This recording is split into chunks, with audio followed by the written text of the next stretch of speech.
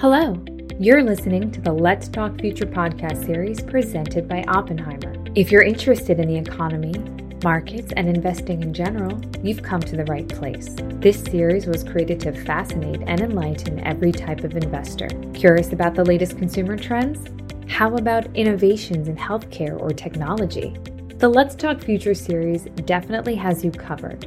Through timely and relevant conversations, we deliver some of the best thought leadership in the financial services industry. Our renowned hosts and guests explore big questions and big ideas and leave you with actionable insight. In this episode, our guest is Colin Rush, Managing Director, Senior Research Analyst, and Head of Oppenheimer's Sustainable Growth and Resource Optimization franchise. And our host is Jane Ross, Managing Director of Investment Banking of Oppenheimer. This episode was recorded on May 16, 2023. Thank you for joining us. And welcome to our episode called Charging Ahead, the EV Revolution. Here, we're going to talk about electric vehicles and everything you need to know about going electric. I'm your host, Jane Ross, and we're here with Colin Rush, a familiar voice on the Let's Talk Future podcast. Colin is the Managing Director, Senior Research Analyst, and Head of Oppenheimer's Sustainable Growth and Resource Optimization franchise.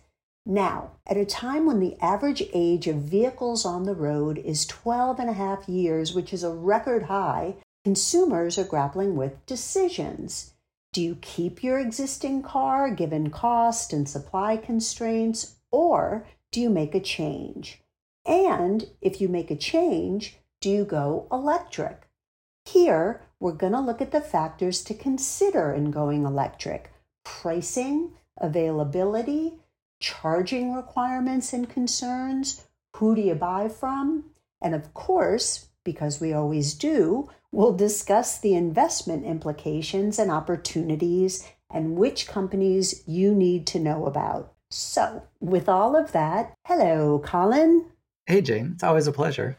Always a pleasure. All right. Well, let's start with current events because you're just coming off a bunch of big earnings reports. How did it all go?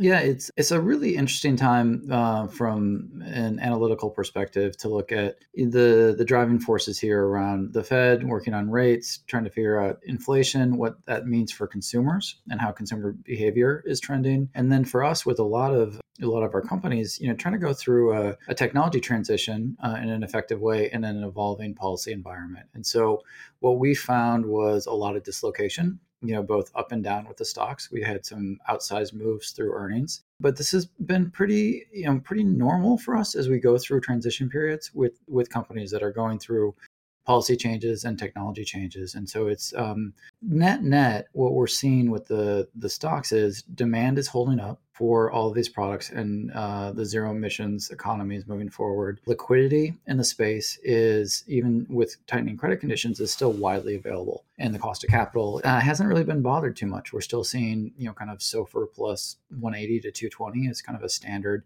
cost of capital for anything related to renewables. And we're seeing the technology transition happen at the rate that you would normally expect. And EVs is one area where it's hard to make these cars. It's a full technology transition to make a different car with a different foundation, and it's as much a software issue as it is an assembly issue for a lot of these OEMs. And that's one of the things that we have in the front of our minds. We're also seeing a fundamental change in the materials that are used for the economy. Going from liquid and gaseous fuels to basically metal-based fuels as we move into battery-based economy. The mining practices, which are reasonably mature, but actually really difficult, particularly with lithium. Lithium is a very hard material to work with. It's very dangerous, and yields off these mines are disappointing. And so we're seeing some of the ups and downs of those supply chains as they begin to mature and scale, going through some of those fits and starts. And it's going to be a fascinating ride up and down. But the net is we've got demand is strong, supply is becoming available in a slow and steady cadence, and we've got a lot of policy support moving forward. And so there's a lot of opportunity on the long side with a number of these names like Albemarle on the lithium side. Certainly on the solar side, we're still very bullish on the velocity of demand with names like Enphase SolarEdge, Sunrun and First Solar. And then, with the emerging battery technology, with the tightness in the battery supply chain, some of the emerging technology names like Microvast, Enovix, and Amprius. Okay. Well, normal is good. So I'm glad to hear that demand is strong and that it wasn't too crazy of an earnings season for you. So let's delve in here. We're talking about the decision for the consumer to go electric. And let's break down some of the considerations, starting with availability. I saw a statistic recently that only 34% of dealers have inventory in electric cars. So I know that this is a big topic, but let's kick off with what's going on with production. Yeah, I mean, there's two basic things that we're looking at. Is one, and we mentioned this, it's harder to make these cars and get them to the standard that the OEMs need them to be at than people have expected. One, it's a different set of components in many regards. And then getting the operating system to work on these vehicles is a totally different animal. And that's where we're seeing a lot of difficulty, is that getting all of the assembly pieces into place and then making them all work together is more complicated than a lot of these OEMs have anticipated. And it's a real fundamental change in corporate culture, in our view. And going from being a safety-driven organization, which most of these companies are by design, into innovation is a big delta for these companies to bridge that gap. And as they move through the transition from a technology perspective, it's very expensive. And we're seeing Tesla take advantage of their first mover position by driving prices lower and making it incredibly expensive for these established OEMs to sell cars, because they're making a loss on nearly all of them as they go out the door. And certainly if you start looking at depreciation, these are loss-making transitions for these organizations, and they're going to be very brutal on the balance sheets. So we're seeing that happen. That's number one. And we're starting to see some responses from the established OEMs in a couple of regards.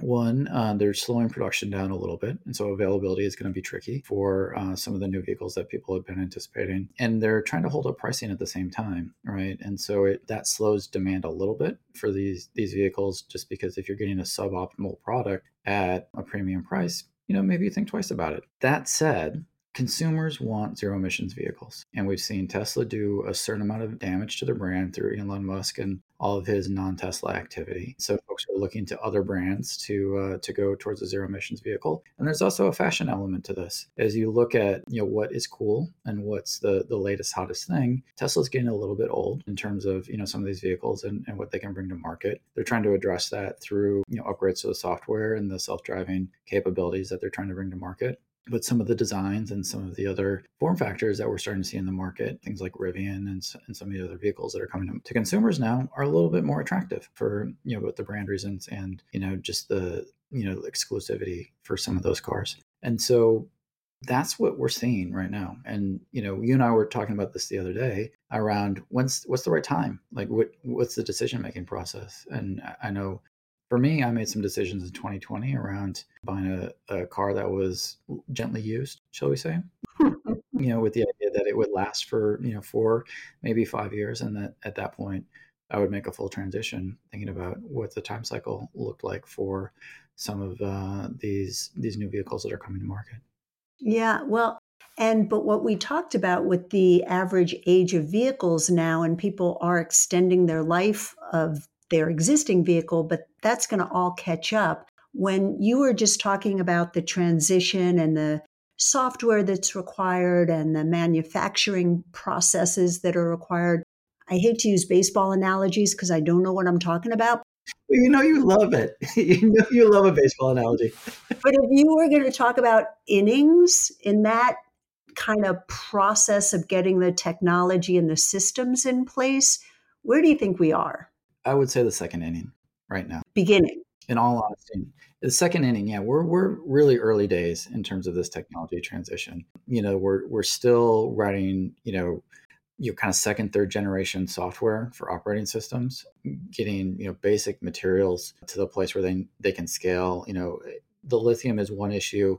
Silicon carbide is another issue. It's one of the key elements for components that go into power electronics and help save heat losses from transitioning from the battery into into the powertrain and into torque for the vehicles. And there's challenges with scaling silicon carbide. And so you have all of those elements where we're going from smaller volumes into, really large scale global volumes. And it's a transformational piece for the broader economy and an order of magnitude change for these supply chains. Right. And so when you look at the current players, and given that we're in the early stages, but consumers do have a menu of choices here, where do you come down on the OEMs versus the startups? I'm reading a lot about the Chinese trying to dominate this market. In terms of the players, how's that looking? Yeah, it's an opportunity for some of the established OEMs to accelerate, some market share. And we've seen a couple of interesting things early on in this market. We've really been watching Hyundai and VW as leaders from the established OEMs outside the US, and then GM domestically as the three companies that are really working on this in earnest have started, kind of grounds up approaches to design and technology and how they're progressing. We've seen Hyundai actually do a pretty nice job on bringing the Kona to market, and leveraging that platform into other vehicles and doing some learning around how these things get out on the road and behave on the road. VW had a terrible time with their software, and that have continued to have some glitchy things, but are selling things, but they're just not driving that much volume as much as you might expect. And GM is waffling on production schedules right now, in terms of the next generation, now that they've gone through kind of the initial cycle of producing vehicles, going through that learning cycle, and then bringing newer vehicle designs to market. They're now having to slow down a little bit because it's not going quite as they had planned. We expect them to figure that out, but this is hard stuff, and we're seeing that kind of across the board. From a company like Toyota, we're seeing them stick with production schedules, but also they've been a second mover and also not overly ambitious as they bring EVs to market. And so it's been interesting to see them take that approach. As it relates to the Chinese OEMs, a lot of those companies have figured out how to make these cars and drive cost out of this. And it reminds me of some other industries that we've worked with, whether it's solar or LED lighting, where there's a lot more to commoditize in this, right? Like in the potential margin structure for these vehicles is structurally different. I think over time that there will be a period of time where you can drive cost out in front of peers, and then there will be a great deal of competition that drives margin out of the vehicle. And that's what Tesla is trying to anticipate, that they move towards getting a large user base and then upgrading to additional services, whether it's insurance or the self-driving piece of this or the other kind of subscription fees that they can potentially gather off the consumer base. And so when we look at what's happening in China, there is an effort from some of those Chinese OEMs to export vehicles. And we saw, historically, Japanese OEMs have a great deal of skepticism and then successfully break into these markets. Same thing happened with Korean OEMs. And the challenge with the China OEMs is just the geopolitical environment that we're in. And so the policy becomes a much bigger player in terms of how you localize supply chains and who can actually participate in those markets. And that's TBD. Right. And it's interesting because the next kind of factor for a consumer to think about is cost. And so the government has tried to put in place incentives favoring domestic manufacturers. And for the consumer, I guess, thinking about, traditional car versus electric and the costs therein, that's a big part of the decision too, right?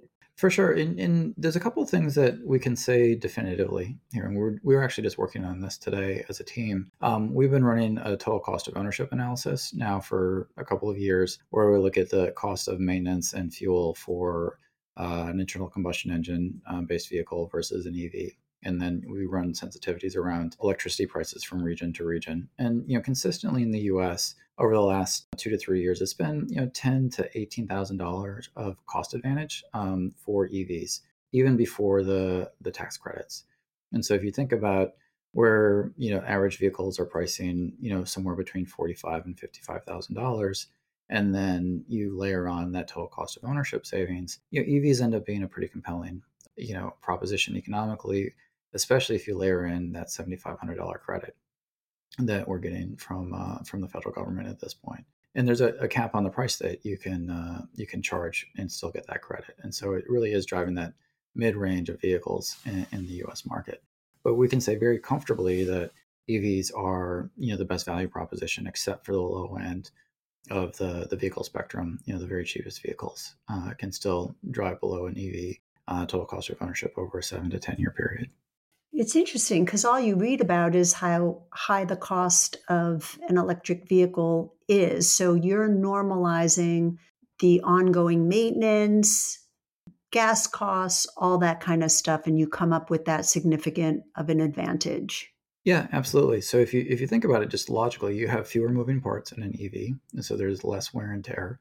The maintenance is less complicated because you're basically running a computer on wheels, and so there's a different set of circumstances that you really do the maintenance on that. And then the fuel is just structurally cheaper. You're using less fuel, and it comes at a cheaper price.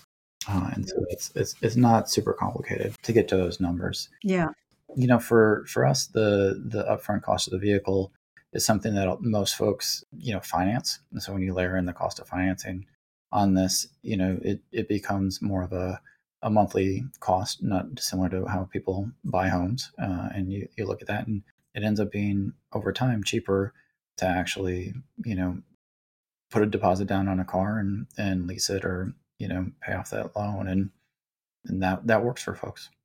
Yeah. So, and on the energy cost side of the ledger, I know that for many consumers, the issue of charging is still a little scary. I'm going to get stuck somewhere. And the government is trying to roll out a pretty aggressive plan to have charging stations across the country. So where are we there? It's a good question, and we're multiple places on this. So first, you have to understand that charging patterns and fueling patterns are different. If you're looking at having to go to a gas station, most folks charge their cars at home at night, and so for most daily use sort of experiences and most daily driving, there isn't a real challenge around charging because you're charging at home. And then there is amenity charging at work or, at stores or things like that. But that tends to be a fairly low percentage of the overall charging experience. Where you run into some challenges is over the road, right? If you're doing long road trips. And so that's where, Tesla's done a nice job of opening up their network. You've got a couple of different folks investing in charging networks that are available at, on freeways and the highway system. But then maintaining those assets has proven to be cumbersome. And there's really only two companies that are doing that well. It's Tesla's maintaining their network, and also ChargePoint, which has all the software and maintenance in place to support the network of buyers that have chosen their hardware to work with them to maintain it. And so, we're at this place where there are resources available, but you have to do a little bit of planning. And that's not necessarily how everybody does drives. You can't necessarily always plan for weather. And the stories around difficulties get publicized, and all of the very successful road trips that have happened in EVs do not necessarily get written up in national publications. And so we're in a place where it's entirely viable to own an EV and do all of your routes. You just need to do a little bit of planning around some of these longer drives. So to return to our sophisticated baseball innings analogy, with the government wanting to put out dollars to have more charging stations, has that money started to go out? Where are we in that process? We are we're in warm-up phase on that. That money has not started flowing. And it's the same thing that we saw in any number of other programs where, the money was identified in the federal government. It was set aside, and then, states had to submit their plans to get the funding, and they had to start moving forward on those plans. And that just takes time. Anything related to roads, it takes time and a certain amount of planning. And so we're now hearing about some of that money beginning to flow. And we've got the support of the IRA related tax credits for charging infrastructure. And so there's the unit economics for owners are pretty compelling. And we're seeing some of that money start to get ready to come up, but we're not seeing it really impact demand. What we are seeing on the charging side, drive demand, is vehicles on the road. So as we see more cars on the road, it tends to be a direct correlation with public charging infrastructure. And the buyers that we're seeing is corporate America. It costs less than providing coffee to your employees to provide free EV charging at corporate locations. If you're a retailer, you tend to see consumers spend twice as long in the store, spend 3 times as much money, and for something that amounts to 2 to 3% of the total ticket size for those consumers going into those stores. And so charging ends up being a high return on investment for those folks without concerns around utilization on those assets. And so that's been one of the issues for some of these broader networks that are just trying to charge for access to the charging resource out across the road. Okay, so that's all coming too. So all of that being said, let's talk about companies and let's talk about where you think, given where we are in the life cycle of all of these issues, what are the companies that our listeners should be focused on? So we've been pushing the lithium thesis really aggressively, and it's because we think it has some long legs. So Albemarle, ticker ALB, is the largest and best lithium miner and refiner in the world. And what we're seeing is a wholesale switch over in the raw materials that are used to support the economy. Right. So if you look at the lead market, 90+% of the lead used on a global basis is recycled. It's been mined and then it goes through a recycling process. We're still building up the global stocks of lithium at this point. And it's a difficult material to work with. Yields on most of these sites are challenging, and the ramp up is behind schedule because yields are terrible. And Albemarle continues to be really the best of breed in ramping mining and refining. But also they have a very close relationship with the battery manufacturers and the cathode manufacturers. And one of the issues that happens with any natural resource, like a mine, is the material changes as you get into different parts of into the mine. And so you have to actually change the refining process on an ongoing basis to meet the very strict battery specs, especially as the battery companies change the specs in their batteries. So there's materials changing, and then the use format is changing, and you have to be able to modulate your assets along the way. And Albemarle does that just better than anyone else in the world. And so we're tight lithium. It's the long pole in the tent for the supply chain, and there's more technology involved than I think people have given them credit for. So we're seeing that. The second piece of this is really, it's tricky on the EV side to get into the supply chain, because it's things like silicon carbide, which have been tight and challenging. And so the semiconductor piece of this has been an area where there's a lot of innovation and some slowness. We like what's happening at Wolfspeed, WOLF. We just downgraded them because they were slow in their ramp, but that's because the material is difficult to work with. They have 60% market share on silicon carbide, but that's a crucial element to this. And so then we look at folks like Aptiv, ticker APTV, which is enabling on the software side, and that's where I think people can do a little bit more near-term work, because they're both enabling the internal combustion engine legacy business around operating systems and wire harnesses and things like that, but also enabling the transition into EVs and ultimately autonomous vehicles and different levels of autonomy. And so Aptiv is a name that we continue to like here, and it trades with the tier 1 OEMs,